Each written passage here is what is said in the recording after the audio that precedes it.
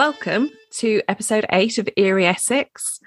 We feel like it's been a really long time since we recorded one of these because we did the last one in one day on New Year's Eve. It was a all-day marathon of recording. Bethan edited the whole thing. I collected all the social media images and sort of sorted that out. And we were up until about 1 o'clock doing that. Oh, yeah. I was editing during the fireworks by Big Ben. So, Elsa, what are we talking about this week? So this week, we're talking about UFOs. So Bethan's got the first story this week, and she's promised me some surprises along the way with her stories, and I'm really looking forward to them. So off you go, Bethan. Okay. I've just been told I can't minimise you, Elsa, so I'm just going to have to put you in the background for a while. Never minimise me. Okay. I started looking at newspaper cuttings and from like the newspaper archive on UFOs and flying saucers throughout Essex. And I got a few that were good. And then I went into the rabbit hole. I went into the National Archives of the UFO reports that have been released recently. But then I dug further back in the records as far as about 1930. And I came up with some absolute corkers. So yeah, whatever I told you else I was doing this week, I'm not now. That'll have to wait for another episode because these are just too good. The first place I looked at was Shoebury. So this is from I don't know if it's a Mr. or Mrs., but it just says R.H. Sadler. So I'll read the letter to you, Elsa, and then I'll tell you the reason given by the ministry for what occurred at this time. And then we can discuss it maybe. Okay, so dear sir, from July 31st to August the 1st this year, an object was seen in the sky by many people from Aldborough to Southend in the home counties. The slow rate of movement, small, regular, apparent size, and having for long periods suggests that the object might have been a balloon. Calculations based on reports so far received suggest the height of the object was above 85,000 feet, the diameter above 200 feet, and the speed, when it did move, around 10 miles an hour. The object was, as far as can be ascertained, approximately pyramidal in shape, with the apex down, and travelled from Aldborough south-southwest to Southend, taking, it appears, 12 hours over the journey, pending much of the time hovering. And then on the 1st was seen west of Southend in the home counties. We would be grateful if you could give us your opinion as to whether or not the object could have been a balloon or whether or not it was one of yours.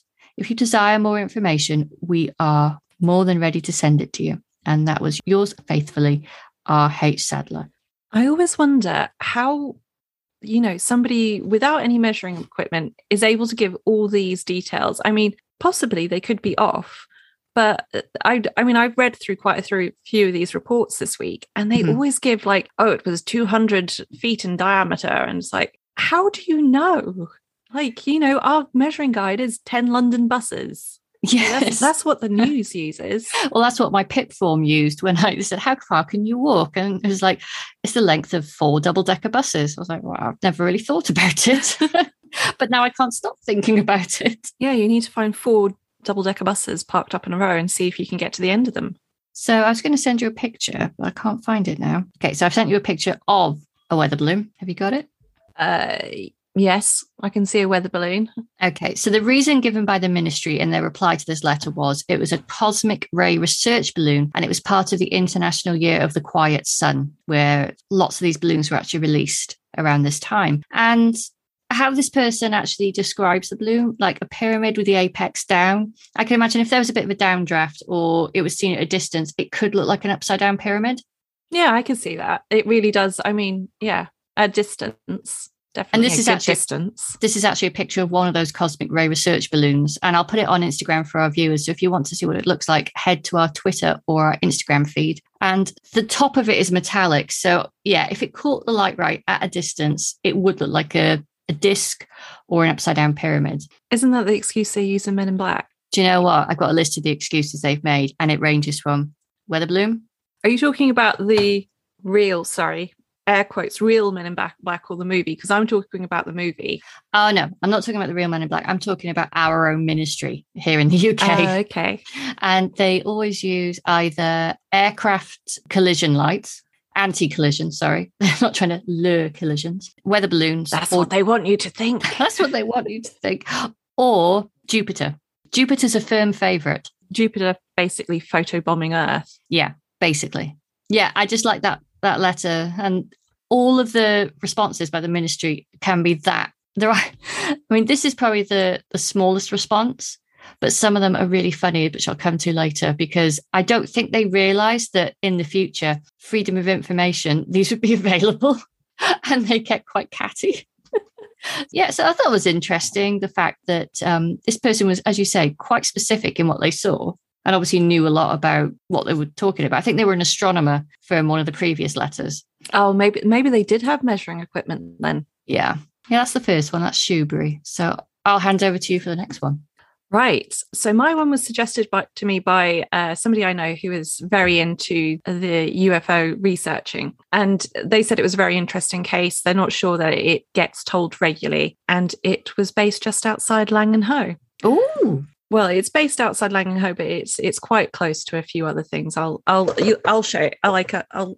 You'll see in a second. So on September 14th, 1965, something amazing occurred near Mersey Island. And no, it wasn't a Roman centurion asking for directions to the Peldon Rose, nor was it the Reverend Sabine Baring-Gould actually remembering one of his kids' names. Uh-huh. It was, in fact, something out of this world. Literally? We'll see.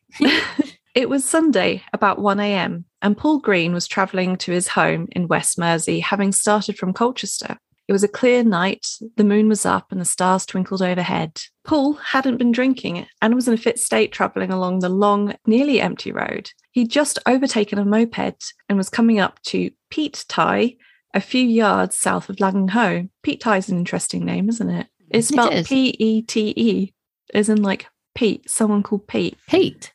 Yeah. Yeah, I thought it was going to be like Pete, as in the, the fuel. P-E-A-T. Yes. What happened next was reported to Dr. Bernard E. Finch a few weeks later, so we're lucky enough to have the description in Paul's own words. As I approached the straight road south to Langenhoe Hall, I heard a high-pitched humming over to my left, brackets, the east. The noise became louder and I looked up for a sign of an approaching aircraft. I could see none, but I noticed a small pinpoint of blue light to the east over Brightlingsea, about 5 miles away. The light was winking and becoming rapidly larger, and then I realised it was coming in my direction over Langenhoe Marsh. The humming then became much louder and changed to a high-pitched buzz. It dawned on me that the light and the sound were connected. The engine of my bike then began to cough and sputter. It missed several times, then stopped dead. The lights went out. The blue flashing light was now about a mile away to the east, and I could make out some sort of outline as an enormous object spun into view. Looming up large and uncanny out of the sky, it resembled the upper half of a large spinning top and was about the size of a gasometer. I couldn't remember what one of those was, so I looked it up. Mm-hmm. So a gasometer is one of those very large structures that you see. I think I've seen some on the outskirts of London before, which they look like a big round scaffolding. And I've never known what they were before, but they're apparently gas storage. And I know the ones you mean. As you go out of London towards the west, there's loads of them. Absolutely enormous. Mm-hmm. There appeared to be a dome on top, inside of which was flashing a strange blue light. The object slowly descended, tilting as it did so, and I was able to catch a glimpse of its underbelly. It was rimmed by numerous round objects. The whole... Yeah, go on. Get it out. Get it out now. You're going to like the next sentence. The whole thing resembling a bull race. Okay. Yeah. So a bull race, for those of you who aren't particularly dirty-minded, it's like a small circular track which has ball bearings inside of it. So that's what he's saying. It looked like an enormous version of that.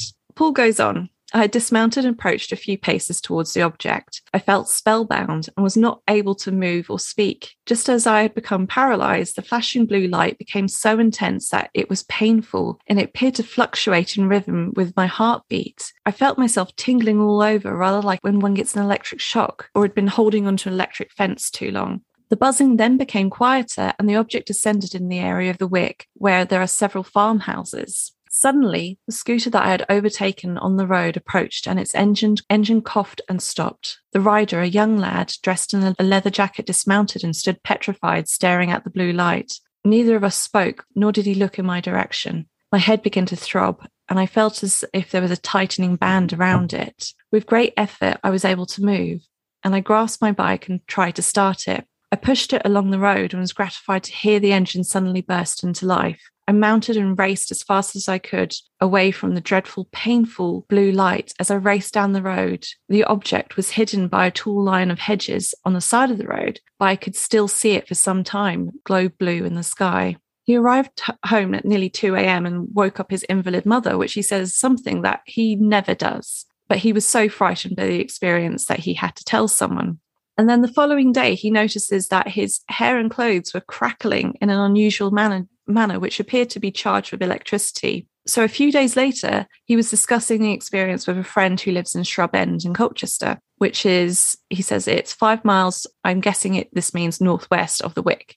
So his friend told him about the same time that Paul had seen this. His dog had been barking and he had opened the door to put it out. And his friend had seen a large blue light pass by rapidly in the sky directly overhead, heading towards Langenhoe. Wow. Yeah. That is a good story.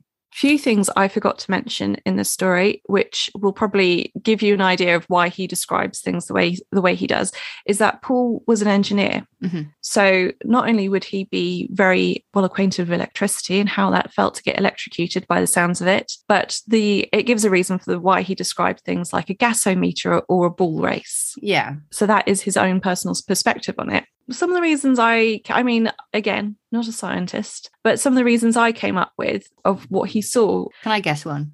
Yeah, go and guess it. Ball lightning? Yeah, that was top of my list, ball lightning. Mm-hmm. And I looked up some videos of it. And to be fair, I mean, it's not exactly as he described it, but it's very very close. The other thing could have been a transformer explosion. Oh. Which can create effects like ball lightning. It almost had like an EMP effect, like with it's strange that both vehicles stopped at the same spot. Yeah. The engines gave out. Yeah, and that's my second story has something very similar to that as well. Okay. Actually, a lot of UFO stories have that, don't they? Yes. Yeah. Like across the world. Like you always hear I mean, haunted roads have some of that as well, don't they? Yeah. It's that sort of phenomena. It seems to come hand in hand with machinery. Machinery stopping. We've covered that several times in previous episodes. So the other thing I went for, which is in your first story, is I went for some sort of damaged balloon, i.e. hot air balloon or weather balloon. And then I put in my notes, I'm reaching here. Yeah. I mean, I know the government and ministries love to jump to weather balloons. I mean, they are impressive things. They're huge. I didn't realize how big weather balloons were. When they said a weather balloon, I just imagined this little helium balloon from up there. Mean, that picture that you showed me earlier, that thing was it was right next to a truck. And it dwarfed the truck. It was like the size of it's like a small hot air balloon. Well, yeah, a small hot air balloon. I was thinking in terms of like how big it would.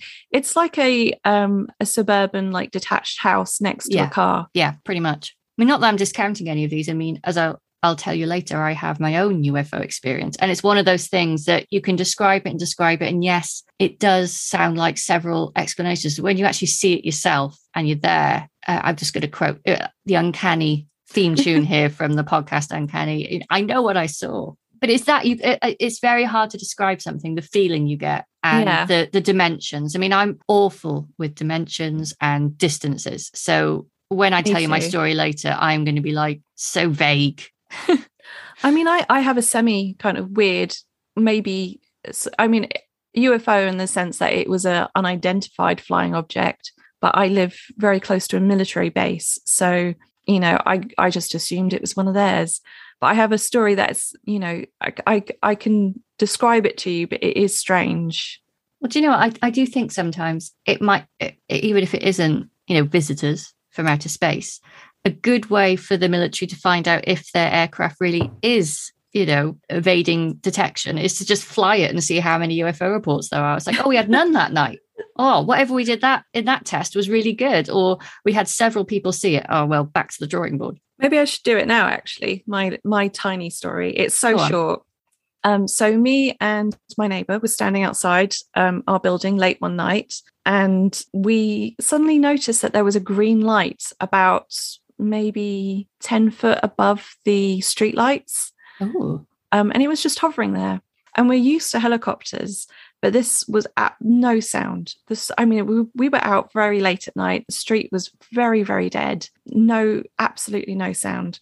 See, and as soon as you say that, I know that everybody's going to jump to drone, but they make a racket. They do make a racket. We've got several people around here who have drones, and they have...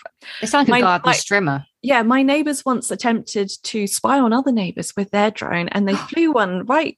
They had it hovering outside of my window, and you can't ignore it. It sounded like you said, a garden strimmer right outside my window. Or a lawnmower. They're loud. Yeah, they were messing about. Like, there wasn't anything nefarious behind it. They were just playing some jokes on people. But yeah, I heard no sound. There was absolutely no sound when I was standing on the street. So the screen light was hovering, and we both suddenly caught sight of it. And as we did, it started moving really slowly, right straight down the street. It followed the street line exactly. And then it went over the top of, there was a takeaway at the end of the street. So it went over the top of that and down into the estate on the other side of that. And then that was all we saw of it. And it was really strange. It was one of those nights where the cloud cover's quite low. So we could just see the screen light. But it was just at that height. There's nothing above there. Like, there's no electrical lines running down that street or anything. So there's no reason that something could have run down that street like that, except for it was possibly something from the military. Which is probably more or less what it is, but it's still cool to see. Yeah, I mean, it was cool. Freaked us out for a few minutes. I mean, we're not out to debunk any of these things. I mean, even if there is an explanation, often it's still pretty cool, whatever the explanation is. That's the thing I love about being a skeptic, is that sometimes looking at the explanation is more interesting than the actual story. Like, I love the sort of weird science behind it. Well, with that in mind, can I introduce you to one of my new favourite people? Yes. June. Oh, yes, you told me that you wanted to introduce me to June. I can't wait. June from Leigh-on-Sea. I love her. I always say that Ron Swanson is my spirit animal, but I think June would be my Patronus. If we're talking Harry Potter. I'd send her after the Dementors. She is fearless. Oh, I can't wait to hear about her. So I found a couple of letters that I think, from the sounds of the first one I found, there had been quite a bit of correspondence with her in the War Office and the ministry as a whole. I mean, there was the UFO desk in the ministry, which actually stopped in 2009, which I'll talk about later. But this is who she ended up in contact with at the time. So again, 1963, Elsa.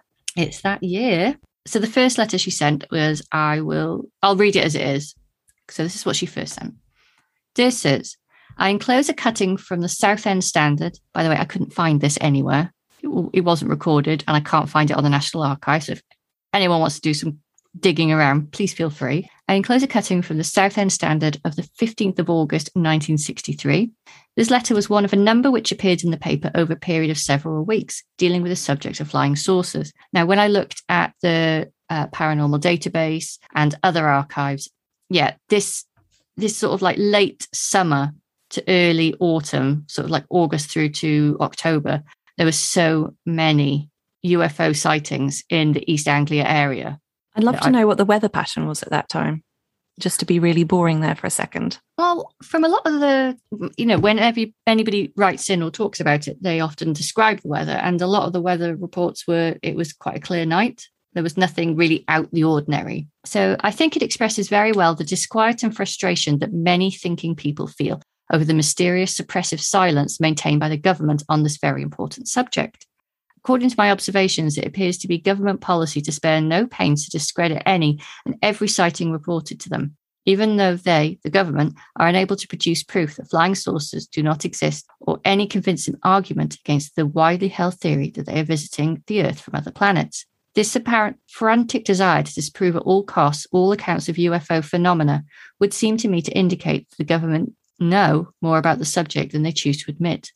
I do not understand what their motive is in concealing the truth from the populations. And then she goes on to talk about, and I did actually look into this, so I'll read what's here and I'll tell you what I found out. So I understand that a month or two ago, Mr. Harold Watkinson, who was the former Minister of Defence, was asked a question about flying saucers at a political meeting.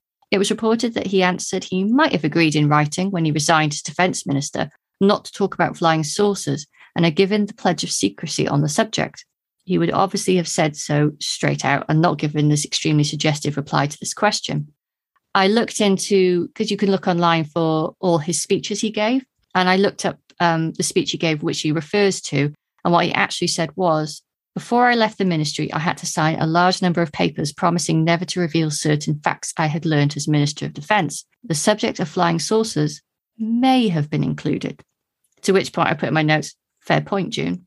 I mean, he could have just said that as like, I don't remember. It might have been included. Maybe I shouldn't say anything. Yeah. It's vague enough it a from number either of way. ways. Yeah.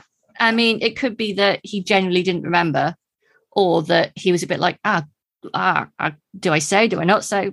Maybe he was caught out. So then June goes on to say what her beliefs are, that there are other intelligences in the solar system who are probably looking at our planet going, yikes. I mean, I think that sums up her belief. Because at the time there was the nuclear experimentations going on, a lot of people were very worried about the future of humanity. And this comes out a lot in these reports. I think that if there is anything out there, they're probably still looking at our planet going, yikes. Oh, God, yeah. I think they've given up on us long ago. Now they're just looking at it as a school project, as in what could go wrong. I mean, the letter that came back to her, so this was the ministry explanation, was they talked about a large number of satellites and such. I think they said at the time there was about 98 satellites in orbit. And it's very hard to pinpoint any one particular sighting because there's so much traffic in space. I mean, I imagine that's so much harder now, especially with the SpaceX satellites that I've seen several times. And yeah, if you didn't know what they were, they do look like a convoy of UFOs. Have you seen them? I don't think I have. I'm going to have to look that up because it's the Elon Musk ones. That's what I was going to say, isn't it? Elon Musk. It is, yeah. And they've had so many complaints from astronomers going, he has ruined like nighttime viewings. I mean, those like lovely, beautiful, slow shutter speed pictures that people have taken of the night sky where you can capture the Milky Way and everything. They're now ruined because of the amount of satellites going around. There's all lines throughout the pictures. So, I mean, that just shows you how much traffic is in the sky at the moment. Elon Musk ruins a lot of things, but, night sky was one I didn't know about. There you go. Add it to the list. So June replied to the ministry on the 10th of October, 1963, and she really goes for it here. So, dear sir, thank you for the letter of the 8th. I appreciate the large number of objects now in the air and in outer space. It does create a difficulty in the matter of identifying and proving the existence of vehicles from other planets that are thought to be visiting Earth. I'm not going to read her whole letter because she does talk for quite a long time about how she's convinced it's all a cover-up and that she doesn't understand why it should be a cover-up, especially when they're so prolific. And then she talks about the Etherian Society. Do you know anything about the Etherian Society? I absolutely do not. That is a completely new one on me. Okay, it's really interesting, especially as we've just watched Archive 81. I wonder if Archive 81 actually got some inspiration from this.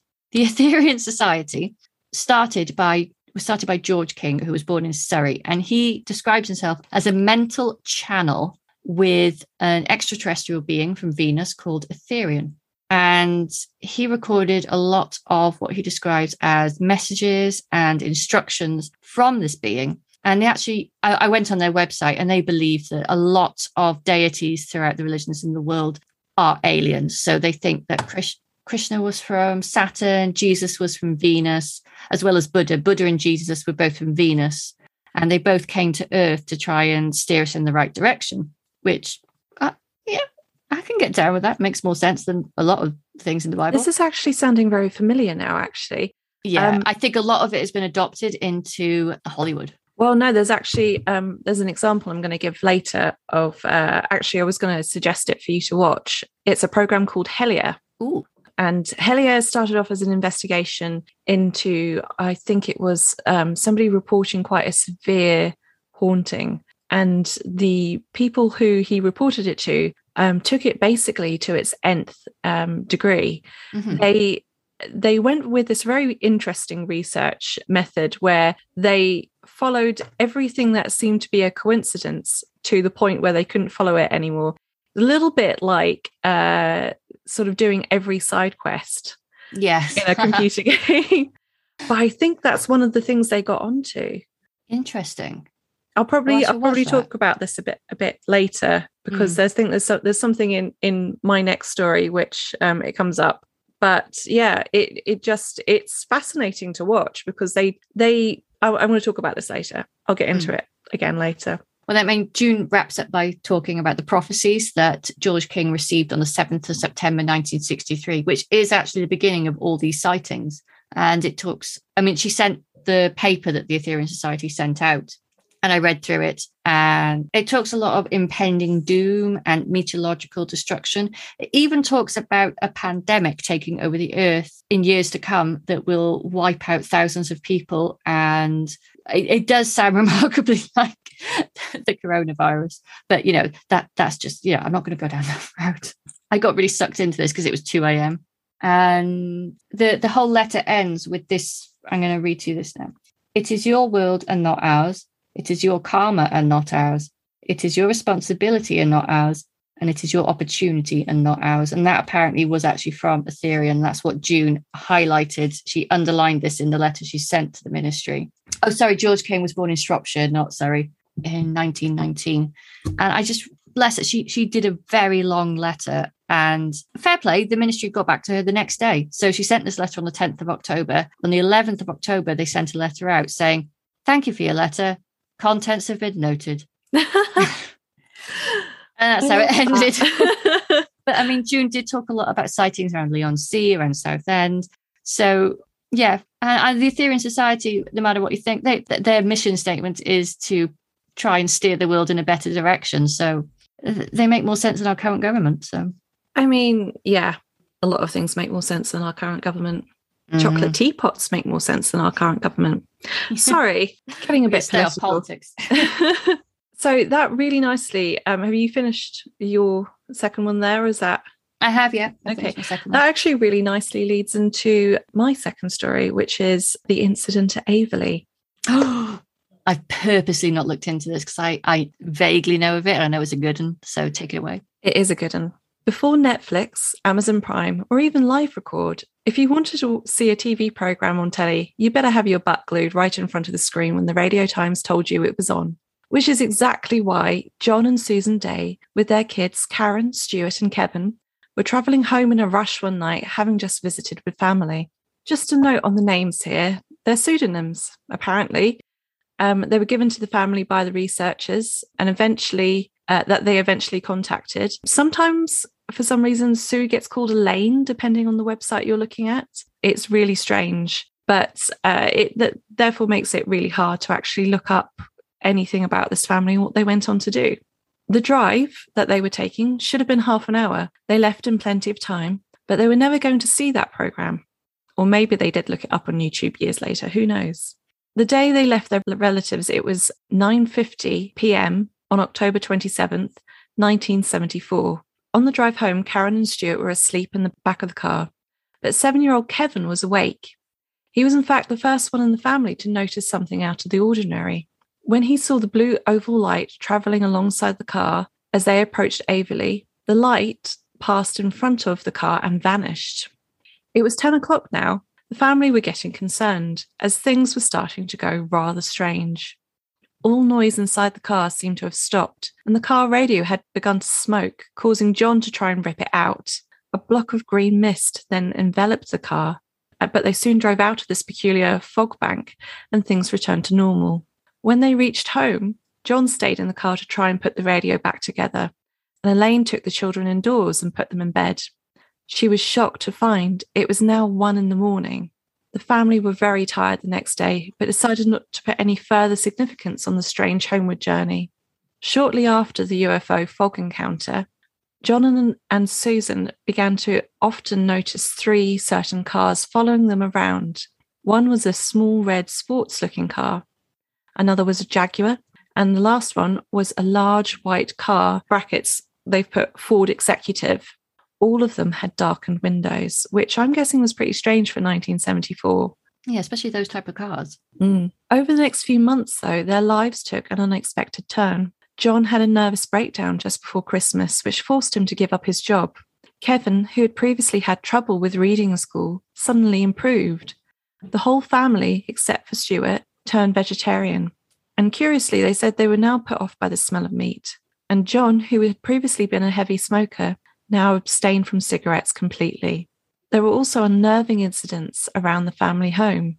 At 7 p.m. on December 13th, 1977, John and Sue were watching television when a large portable radio sitting on top of the TV set rose into the air about 3 inches, then dropped back down.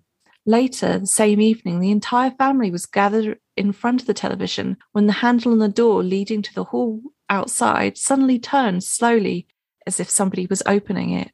It then shot back to its original position. Twice, the back door of the house, which was normally kept locked, forcefully flew open. The second time this happened, the smell of lavender filled the room. And other anomalous humming noises, clicking sounds, and even Morse code type sounds were occasionally heard inside and outside of their home. I do find this crossover between poltergeist phenomenon and alien abduction interesting. There is a thought amongst people who believe in the supernatural and ghosts and cryptids, alien abductions and so forth, that everything is actually all one and the same thing. And usually they attribute this to parallel universes. I was talking to Joe Hickey Hall from the Modern Fairy Sightings podcast, and there's quite a correlation between fairy sightings and UFO sightings and owl encounters. Owls. Always damn owls. Always damn owls. So this relates back to Hellier, which I was talking about earlier. I loved this program so much. It was so weird, but I just loved how they just tailed everything to the nth degree. By the middle of 1977, the family decided it was time to get some closure on the strange events of that October night. They contacted UFO investigators Andy Collins and Barry King. John and Susan told them about the experience and vivid dreams that they had had since that night, often concerning strange creatures in hospital operating theatres. In October 1977, Andrew was visiting John and Susan and ended up staying the night, as it was very late and a thick fog had set in. He slept on the sofa, but during the night he was awakened when the sound of pots and pans being banged together in the kitchen started. It really shook Andrew up. The commotion only lasted for a few seconds, but instead of going into the kitchen to investigate, he remained under the sheets, which seems like a really sensible option. Andrew wrote, "Suddenly I felt a very strange sensation in my feet. It gradually moved up my whole body and over my head. It was a very stimulating and soothing feeling that soon passed away. Then the sensation was felt again in my feet, and it moved all the way up through his body and to his head again. Once more it faded." And he said this feeling left him with a real sense of ease and peacefulness. Yeah, I've come across that a couple of times, a euphoria afterwards. I wonder if that could be described as an adrenaline rush, though. Yeah. Or, like when you hear like a piece of music that really like moves you and you feel all your little hairs. Goosebumps. Yeah, goosebumps is endorphins like rushing through your system. So, I mean, it does sometimes feel like a rush. So I'm not that I'm discounting it. I mean, we don't know what caused it. I mean, if you woke up in the middle of the night and you heard pots and pans banging, you'd probably go, your heart would go a million miles an hour, wouldn't it? Because that is not right. No. Unless you have a cat who likes to get into things and throw things off of counters. Okay, I sleep through everything now. So the couple eventually agreed to undergo hypnosis. Whilst under, they revealed an almost textbook alien abduction scenario. Their car had been pulled upwards by a beam of light, and once aboard the strange craft, they were medically examined by 4-foot-high creatures who resembled, in their words, birds. But there were also other taller entities wearing one-piece suits and balaclava-like helmets, which seemed to be in charge of the ship. They actually drew some great pictures, which I found, and I'll share them on our social media. But the small ones actually, they really remind me of Ewoks. I was thinking Skeksis. Skeksis. What are Skeksis? Oh, from Dark Crystal, the bird-like things. Oh, I haven't watched Dark Crystal. Oh, we'll put it on your list. It's good. I find like that style of puppetry, unless it's, David Bowie in the Labyrinth, very disturbing. Yeah, it is. Actually, to be fair, Dark Crystal is pretty creepy. Even the bits that aren't meant to be creepy, it's just like, oh. Yeah. Here's where we start crossing into territory I'm not entirely comfortable with. I think a lot of conspiracies around alien abduction aren't particularly harmful on their own. However, they act like stepping stones onto the next wilder conspiracies. It's actually a great series on this by Abby Richards, who's known as Topology on TikTok. Really suggest watching it. It really opened my eyes on some things. What John and Susan go on to describe, though, is getting into this area. The aliens apparently showed them that Earth would be hit by an environmental disaster, and they were able to show them holographic images of this disaster. The aliens also indicated that they had been watching humans for many years, and they were part of a genetic experiment which seemed to involve children in some way. John and Susan went into so much detail, it's actually way too much to discuss here. I'm going to post links to the whole article that I found. Yeah, it's fascinating. They went into descriptions of the spaceship propulsion system. They mentioned some of the aliens' names, how they communicated by mind reading, even clothing textures, description of the craft's interior design, organic AI computers. They even mentioned possible sea bases that the aliens had here on Earth. Just really a dizzying array of very strange and specific details. That's quite interesting. So have you seen all those theories on UFOs that are not from outer space, they're from the sea? No, I haven't seen that. It's getting quite popular. It's quite popular theory that a lot of UFO sightings that happen at sea, they either come out of the sea or disappear into the sea, and I think it links to the whole hollow Earth theory, which again is another rabbit hole we do not have time for today. I just like to point out that sailors once thought that the Kraken was, existed and could be regularly seen, and it turned out not to be the Kraken at all. We now know it was whale willies. Yay! And manatees were mermaids. Mind you, a lot of these things I'm talking about, the UFOs in the water, are recent. These, like the Navy, the US Navy. Yeah, the US Navy, though. Yeah. No, I'm not disparaging anyone. I just, I like to think of this logically. I don't know how I feel. I'm going to talk about this later. I don't know how I really feel about alien encounters. I find it fascinating, but I'll talk about the theories I like later. The theory I really like, I won't go into a lot, but I don't know if you've heard of it, the Black Knight satellite. I haven't heard of it. It's apparently a satellite that's been circling the Earth for 10,000 years, but on a north to south orbit.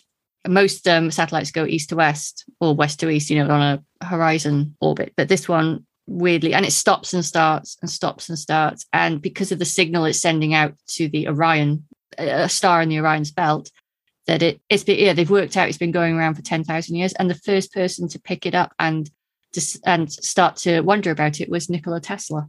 Oh, wow. So even if you go into it totally skeptic, it's just an interesting story. Yeah. I mean, yeah, it is interesting. I mean, when they say satellite, they could mean the moon as a satellite. It could be a piece of rock. Well, if you look at it, if anyone listening is interested, Google Black Knight satellite. It's an interesting shape. I will look it up after we've recorded this. So, because the family were given pseudonyms, we can't find a lot about what went on or what they were like, apart from there's this description by Andrew, who said of the family that they were very normal, simple, warm family from Essex. John was then 32. His wife, Elaine, was 28. Their 3 children, Kevin was 10, Karen was 11, and Stuart was 7. Though John had left school at the age of 15, Andrew described him as very intelligent and creative person who worked many different jobs over the years, mostly carpentry and construction, but he'd also been a radio disc jockey. He said he expresses points effectively and has a vast vocabulary, although he says he's got a typical Londoner style personality, which is, what sort of a lot of people in Essex do. He also said he dislikes officialdom, snobbery, and the rich, which, I'm with you there, John. Mm. His wife, Susan, they call her, keep on switching between Elaine and Susan. It's very irritating. He described Susan, on the other hand, as being very quiet. She left school at 16 to become an accountant and then became a full-time housewife and mother after she married John. But he says that the personality changes were quite extreme in Susan as well, that she became much more assertive and confident after this incident, just like how they all turned vegetarian apart from Stuart. And John had his breakdown. He actually went from working as a disc jockey and a carpenter to working in care. So it was almost like a 180 personality sort of switch for him. He became sort of much more grounded and sort of caring, apparently. So the incident of 1974 with his whole family was not the only UFO encounter that John just seems to have had.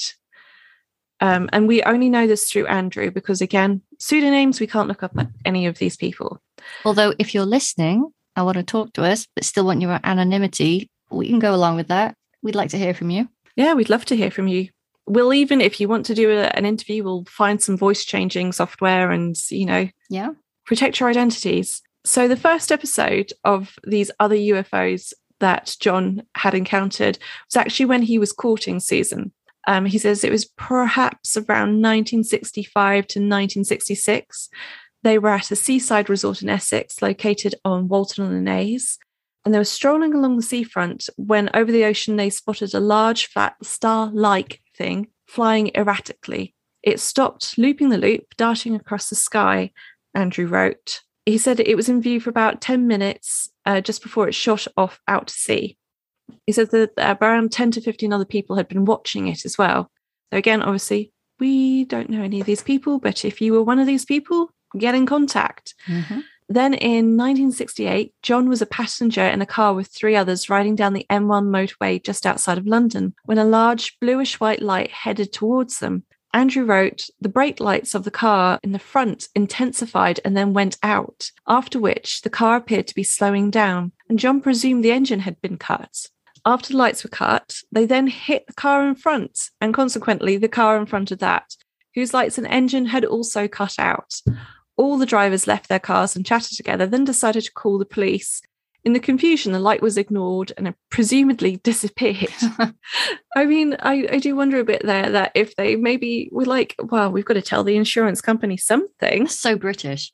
Forget the extraterrestrial, the insurance. We need to sort this out. I would just love that these 3 cars of people were just like, oh, that was weird. So anyway, I'm with Aviva. And then sometime just before the 1974 incident, John was driving along Aveley Road again around 8:30 a.m. when he happened to glance up through his windshield and notice an airliner in the sky above. However, John was quite amazed to notice that behind the airliner was a large cylindrical-looking object, seemingly twice the size of the plane, and appearing to keep pace with it. And suddenly, the mysterious object shot away and was lost from sight. Very interesting. I mean, the fact that it was next to an aircraft, so you could, compare them. It's interesting, but also I do wonder if it was, time of day, the light, whatever. Maybe it was the shadow being cast by the aircraft. Yeah, like a contrail or chemtrail, if you want to go into that area. No, I was just thinking it's like the shadow from the light being cast onto a cloud or something. Yeah. And we keep on going. Oh, my God. So this one involves the whole family again. So it was October 1977. They're travelling home in Aveley to Walton on the Naze along the A12 between Gallows Corner and Brentwood when they noticed a large bluish star-like light. That's really difficult to say. Star-like light. Star-like light. Yeah. Moving through the sky in a similar direction to their car. This light kept in view on the left-hand side of the car until they almost reached Colchester, some 40 to 50 miles from where they had first seen it. Andrew wrote in his report, during the time, the object changed speed and height, and at one point was just above the treetop level, at which point they could make out that it was an oval shape. And also at this point, the car radio crackled and eventually the station was lost. The car lights and engine also acted oddly at this point. Eventually, the light climbed high into the sky and was seen to disappear in front of them at incredible speed.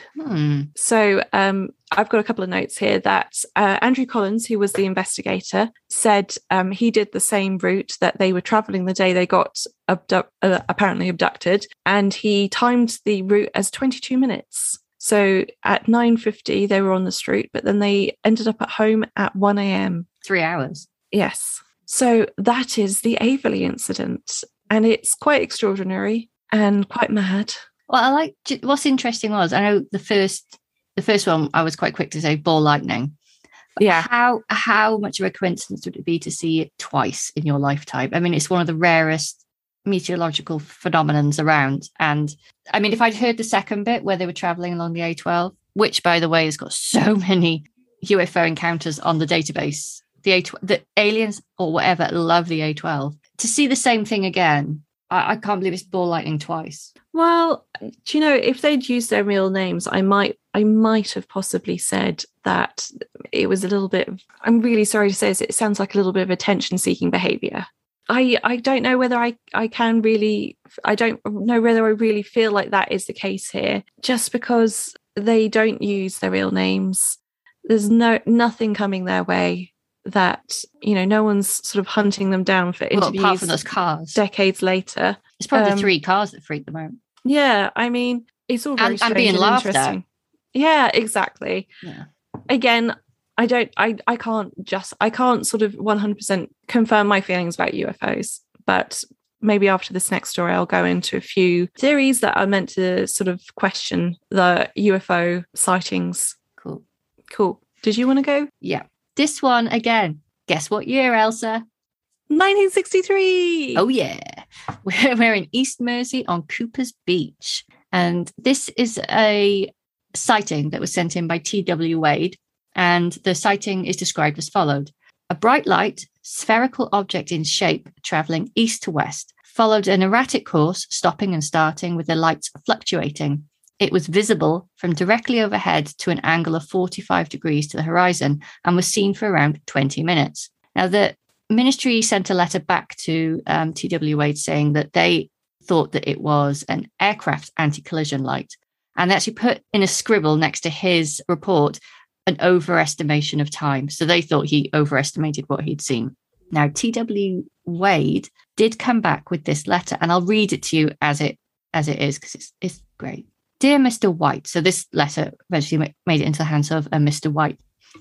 I thank you for your letter of the 26th instant and note your observations. I am convinced, however, that whatever the object was, it was definitely not an aircraft.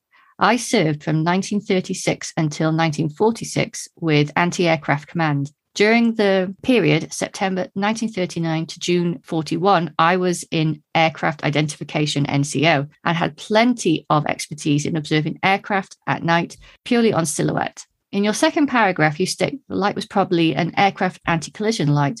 By this, I assume you mean the flashing lights observed on aircraft showing an alternating position from various points of the fuselage and wings.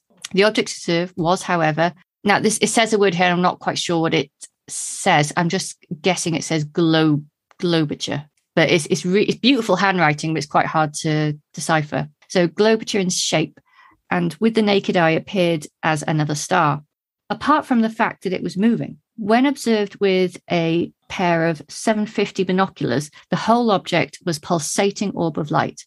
As I explained on the telephone, to confirm what I had seen, I called 2 other adults to verify and briefly describe again as below. My 14-year-old daughter and her friend were the first to observe the object and called me to look at it. And as I quote in her own words, Dad, there's a pyramid overhead which has stopped. She had watched it approach Mersey Island from the direction of Malden, passing over Bradwell. I watched it from the south to a point approximately 45 degrees to the horizon, over which point it went towards Clacton. The course was of a zigzag nature and appeared to stop on 2 occasions. This 45 degrees of something, took about 20 minutes. Whereas known satellite times from press and radio announcements have usually showed that there's a northwest to southeast sort of trajectory. This was, however, in a different trajectory and was about 5 to 8 minutes away from this. So he really goes into some really quite specific. He knows what he's talking about. That's what I get the feeling that he's trying to go back to the ministry and say, like, you're trying to fob me off as some idiot country bumpkin, but I know what I'm talking about. Yeah. So he goes on to say, if on any future visit to Mersey I observed any other objects, is there anywhere I can phone immediately to report? Perhaps you could also advise me whether there are any satellites orbiting this part of the country, and what to do if I observe this on a clear night. Thanking you for your interest in my support and hoping the further information may be of some use. I am yours faithfully, T.W. Wade. And it just puts at the bottom ex-bombardier and all his military he was titles. annoyed. He was annoyed at being fobbed off the first time. I don't blame him, to be fair. I mean, a lot of people take a lot of it's quite a leap to admit they've seen something or explain they've seen something, knowing full well the likelihood is they're going to get fobbed off. I mean, I feel that. I don't tell my UFO story to a lot of people because I know they're going to go, oh, it's probably this. It's like, no, it blinking wasn't. And I found that letter really refreshing. And I know they went back to him with a letter just saying probably the Echo satellite. And it's like, oh, this guy knows what he's talking about. At least give him the, benefit of a more detailed letter. The pyramid thing sounded a bit like the weather balloon again.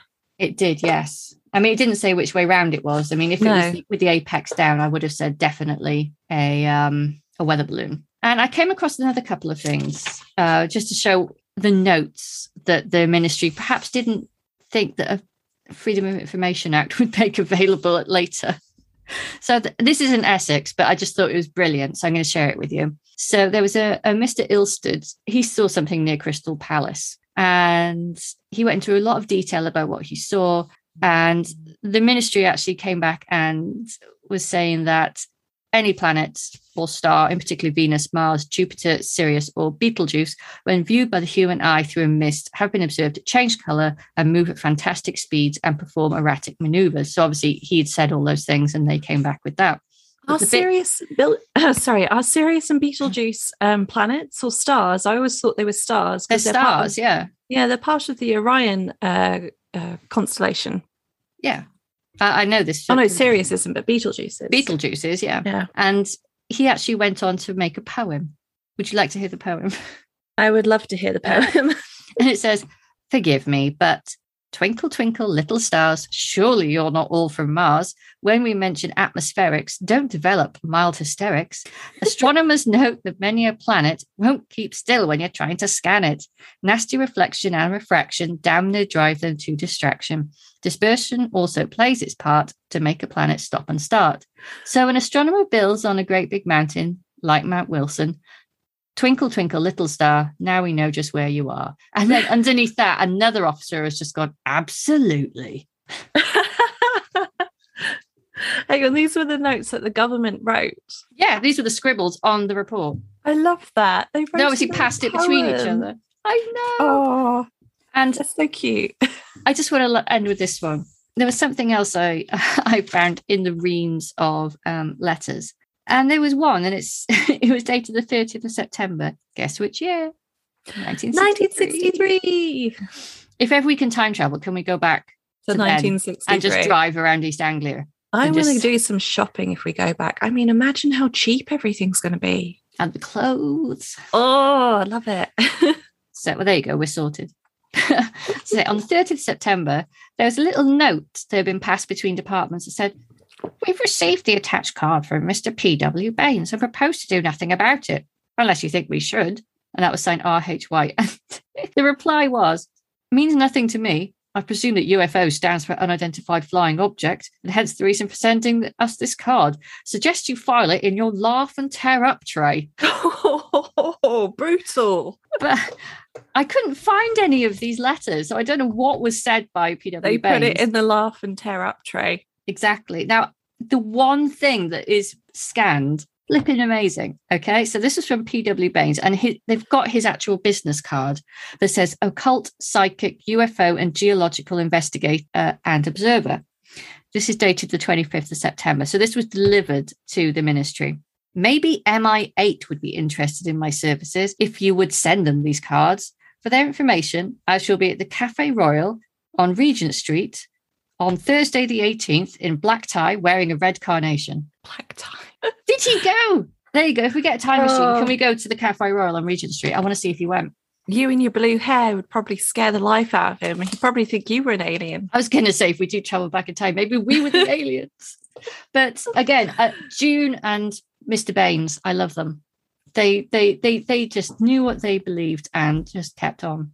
I honestly, I'd love to meet them. I'd love to have a pint with them. They do sound like good pub buddies. They do. I mean, I might go a bit mad, like if I had to see them every day, but I think they sound like fun. So I'm going to talk about some interesting theories about why UFOs don't visit the Earth and why all of this is maybe not what it seems. So the first one is the Fermi paradox. So the reasoning goes that there are billions of stars in the Milky Way similar to the sun, with a high probability that some of these stars have Earth-like planets in a circumstellar habitable zone. Sorry, that's well done. That was a mouthful. Many of these stars, and hence their planets, are much older than our sun. If the Earth is typical, some may have developed intelligent life long ago. Some of these civilizations may have developed interstellar travel, a step humans are now investigating. Even at a slow pace of currently envisioned interstellar travel, the Milky Way galaxy could be completely transversed in a few million years. And since many of the stars, similar to the sun, are billions of years older, the Earth should have already been visited by extraterrestrial civilizations, or at least their probes. However, Fermi says there is no convincing evidence that that has happened. Mm-hmm. And that is the reasoning behind the Fermi paradox. There's a lot more behind it, but it is like 8 entire Wikipedia pages, so I'm not going to go into the whole thing. The other theory that I happen to like, it's quite a sad theory, really, but it's, I just like this theory. So it goes, when you take into account that the universe has a diameter of 546 sextillion miles, it is entirely possible that we haven't found evidence of aliens just because they're too far away. So if a species had the technology and the impetus to travel, what good reason would they have to come here? If they've managed to colonize enough space for their civilization already, and made contact with civilizations closer to home, there's little point in them coming out this far to meet us. To them, we could be a backwater compared to other parts of the universe. Here's where universal growth hurts us even more in our search for aliens. If they have already lost their motivation to find us or have finished colonization for their needs, it is up to us to make the discovery. However, we are likely hundreds of years away from being able to send people outside of our galaxy, let alone colonization. The universe was calculated to be expanding, assuming it's constant at 45 miles per second per 3.3 million light years. This means every 3.3 million light years you are from Earth, you are moving at 45 miles per second away. Calculate that over a couple of hundred years, it would conceivably take us to escape the galaxy. It is clear we are in a race against time. Why would other civilizations colonize galaxies extremely far away when it's going to keep on getting further? Yes, so that was the two theories that I sort of have heard of before and I liked. I do find the expanding universe one quite sad though, because it basically means that that we're racing against time to actually have definable proof of anything being out there if there is nothing in our galaxy, according to the Fermi paradox. So it feels very strange to say we could be completely, Earth could be a complete and utter misnomer on the life scale. We could be utterly alone, and that feels very scary to say. Yeah. I actually saw it sounds daft, but a meme that summed it up, and it said it's like trying to find alien life is like taking a teaspoon of water from the sea and going, look, there's no sharks in it, there's no such thing as sharks. It's that vast. Exactly. Yeah, I believe there is probably life on other planets. I really hope there is, because I find it it's like being alone in a haunted house, thinking that we are completely alone in this universe. But so I do believe there are life most probably on other planets. But I do find that the expanding universe theory very attractive as a reason for why we don't have absolute proof. Yeah. I have one last report of alien encounters. And this was from a website that was sent to me, again, by my friend who didn't wish to be named on the podcast. She actually had her own story, which was fascinating, but I'm not going to tell it. Maybe when she hears this, she'll get the feeling that she wants to do it, but please tell us. Maybe not. So in Colchester, Essex, around 2004, there was apparently a sighting of something very strange. It was daytime. It was 12:16, so it was around noon. And this encounter took over 2 hours. And the object size was about 200 foot. For some reason, they put a distance of 1 meter, and the object was round and luminous green. And what they said was, flying dish shooting at me. And in their full description, they put them lasers was real art. I know, I saw that one. I love it. I love it so much. It's so Essex. Have you heard the really angry one? Hang on, there's a really angry one on the database. Oh my God. Let me try and find it because it just cracked me up. I just loved that one because it's obviously some kid in their lunch break at school found the website and was just like, I'm going to put in a real funny one here. 10 lasers as well. They even spelt was WOZ. Oh no. Oh, that's just, I love it. I love it. It reminds me of this time I found this brilliant graffiti outside of the Bristol Science Museum. Just, oh my God, it still cracks me up today. It just said, Shakespeare was here. I love it. It was just, outside of the Science Museum, nothing to do with literature or Shakespeare. And was Shakespeare there at one point? Absolutely, probably not. But it was just, he was here, right? Just imagine that in a Somerset accent. It's brilliant. That's brilliant. Bear with me a second. I just got to read this out to you because I've written it down as it was said. This was the 29th of January, 2009, and was seen in Colchester, Essex. And I'll read it as it said. We keep getting flown over by aliens galore, dropping germs, and we keep getting colds. Please send the RAF to USAF to stop them. I just love how angry it is. It's like, for God's sake. I mean, we get a lot of helicopters. I've never seen them drop germs, but... No, we get so many helicopters over here. The house rattles, like the Chinooks and the... Yeah, we get them. They're so bad. Like, the whole house vibrates. Yeah. Well, would you like to see my surprise now? Yes, please. Okay, so listeners, if you follow the link in the description of this podcast, or if you go to our Twitter or our Instagram, I'll post this video. It is high production valued description of what I saw. And I'm watching it now.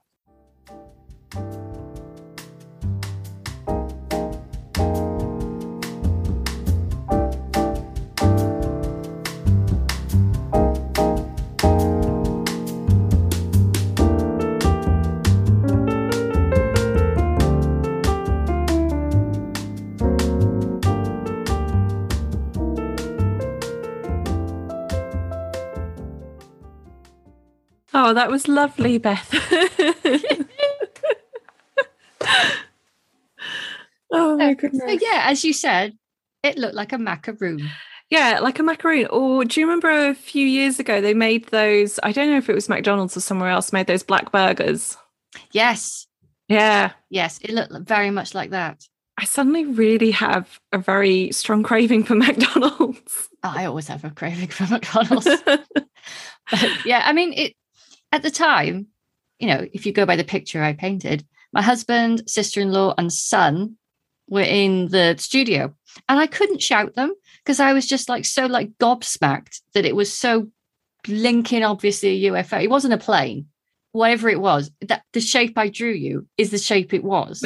I'm not embellishing at all.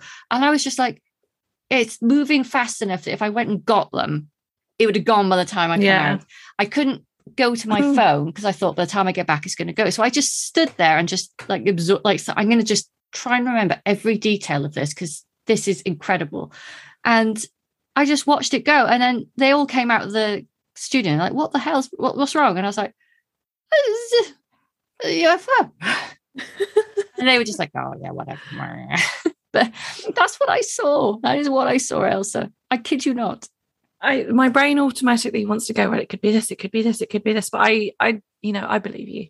Yeah, I mean, I've been really good lately. I've been quite skeptical about things. I've been trying to think of ways. And yeah, I did think could it have been a weather balloon, but weather balloons don't really have lights on them, or not to that extent. I mean, this was a ring of bright yellow lights going around the middle, and it was moving in a really elegant way, and it zigzagged slightly in and out of the clouds. It was being steered, and it was too big for a drone. It was too high for a drone, and it was I didn't hear anything. I mean, normally aircraft when they go over make a bit of a racket.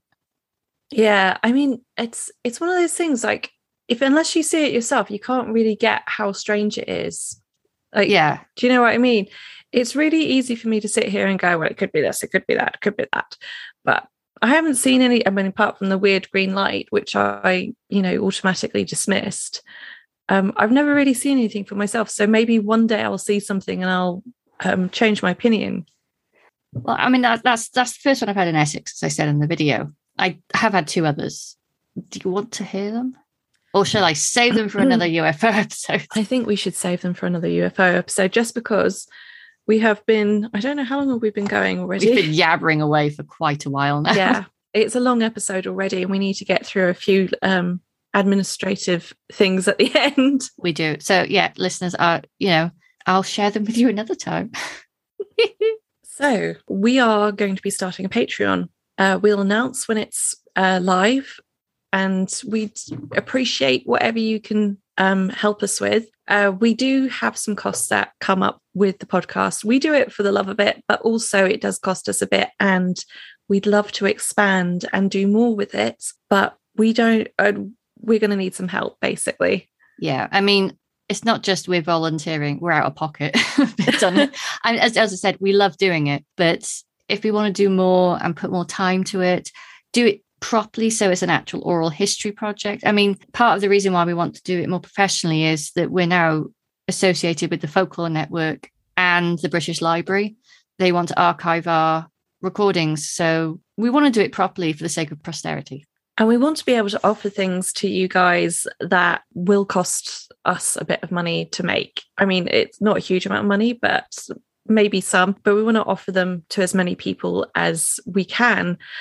We've got projects that we've had in the works for years that we'd love to get rolling, related to Erie Essex. So it seems like this is a good conjuncture to release the Patreon and ask for a little bit of help here. Whoever is our first Patreon supporter, I'll send you my puppet show. That's a promise. Whoever supports us first will get the actual puppet show. The actual posted, yeah, that would be a fantastic piece of history. Yeah. I mean, it's just high class stuff. It's, it's up there with Tim Burton. Aliens. M. Night Shyamalan has nothing on me. We're not expecting a lot. We're not expecting anything at all. But if it just covers our hosting. If it covers our hosting, that would be fantastic. Like, we'll list all the different tiers that we're going to be releasing and what they involve, what you'll get from them. And we understand, times are tough, and there's so many podcasts at the moment that are so amazing, and also asking for Patreon. They'll be as reasonable as we can make them. Exactly. And you'll still always get the same Erie Essex episodes for free. We'll never make these we'll never put these behind a paywall. There will be some stuff on Patreon which is extra to the episode, but these will always be, as they have always been, completely free. Yeah, we do it out of love. Yeah, we do it for the love of it. And we should shout out some of our personal faves this week. Yes. Do you want to go first? I would like to go first. I have been so into Tales of the British Isles. It is fantastic. I couldn't find his name anywhere, but the person who hosts the podcast retells some very old, sometimes they're not so old. I just listened to the London one, which some of it took place in, I think, the 30s. But he retells these classic fairy tales and folklore, but in a way that really makes it relatable to today. And it's very, very funny. He actually makes you feel like you're having a conversation with him, even though he's doing it on his own. It's brilliant. I really recommend listening to it. My favourite episode so far has been Kate Crackernuts. It's so good. And one I'd like to mention is a podcast that has supported us right from the off. Bless them. Every time we release something, they retweet it, they repost it, they tell their fans about it, and that is Welcome to Horror. And it's a fortnightly show in which Lee and Adam introduce horror novice Chris to all the delights the genre has to offer. And I think sometimes they have extra guests, don't they? Yeah, I think I've had an episode where they've had separate people on there. I'm personally waiting for them to do Rosemary's Baby. And I'll put that out there now that please do Rosemary's Baby. It's my favorite horror film. They're a lovely bunch of guys, and they've been really helpful to us, supporting us. Yeah. And yeah, they basically pick one or two films each podcast, and they go through it and they watch it. And what's nice is they also announce it in advance, so you can watch the film and then catch up on it. And that's actually very similar. I'm going to do a double shout out now. The Museum of Witchcraft in Boscastle have got the Occult Film Club, and they do something very similar. They'll pick a film and then discuss it afterwards. So there's two podcasts for me, 2 for the price of 1. There you go. Go on. You got lots to keep you occupied now. So the program I mentioned earlier is available on Amazon Prime. It's called Hellier. 2 seasons. Really suggest having a watch of it. And another thing I have been watching a lot recently is We Are Watcher. So if you know BuzzFeed Unsolved, Shane and Ryan, 2 of my favourite ghost hunters who have ever graced our screens, they now have their own production company called Watcher. They have they're going to produce something very similar to BuzzFeed Unsolved called Ghost Files. It sounds fantastic. It isn't out yet, but their other series like Puppet History, it's so fantastic. I love it so much. And Top 5 Beatdown, it's all so funny. It's really just so much fun to watch, and it's very entertaining. I did watch one of them on your recommendation of the week, and I howled with laughter at one bit. I think I still don't know who's who, sorry. But one of them said, if there's someone here, say a word. And one of them said something. I can't remember what word it was. And the other one goes, that's not even a word. Oh, well, it was this time last week when we were playing Scrabble. They just got such a lovely rapport, and they're so funny together. Oh, they're brilliant. Like I said, they're my 2 favourite ghost hunters. But there you go. That's lots to keep people entertained until next month, when we're going to be talking about, is it theatres? I believe it is theatres. The one I keep on putting in as a placeholder. But we have had some listener stories. Yes, we have had some listener stories. So it is no longer a placeholder. We're going to do theatres. We're going to do it proper. Going to go to town. Literally. But we hope you've enjoyed this episode. And as ever, if you know anything more about the stories we've talked about, particularly if you know June, or June, or who's my other favourite? What was his name? TW Wade? No, yeah, TW. Any of them. They're all legends. if they're still around, bless them. This was the 60s. John and Sue Day, or any of the kids, if they're grown up now. If they want to talk about it, we're here. We're here to listen. We are here to listen and believe. I mean, we've had our own UFO experiences. So there you go. Despite my numerous professions of being a skeptic, I do have an open mind, and very excited to hear stories from other people. Yeah. And if you wanted me to talk about it, we can get a pint in at the pub and we'll get our recorder out. Okay, so it's bye from Elsa.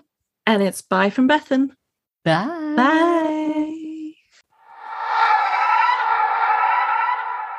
Like to share a story or have more information on this episode's topics, you can contact us via email at eerieessexpodcast@gmail.com. You can also follow us on Instagram and Twitter under Eerie Essex for more content from the episodes and sneak peeks of future topics. If you've enjoyed listening, why not consider leaving us a review wherever you listen to your podcasts?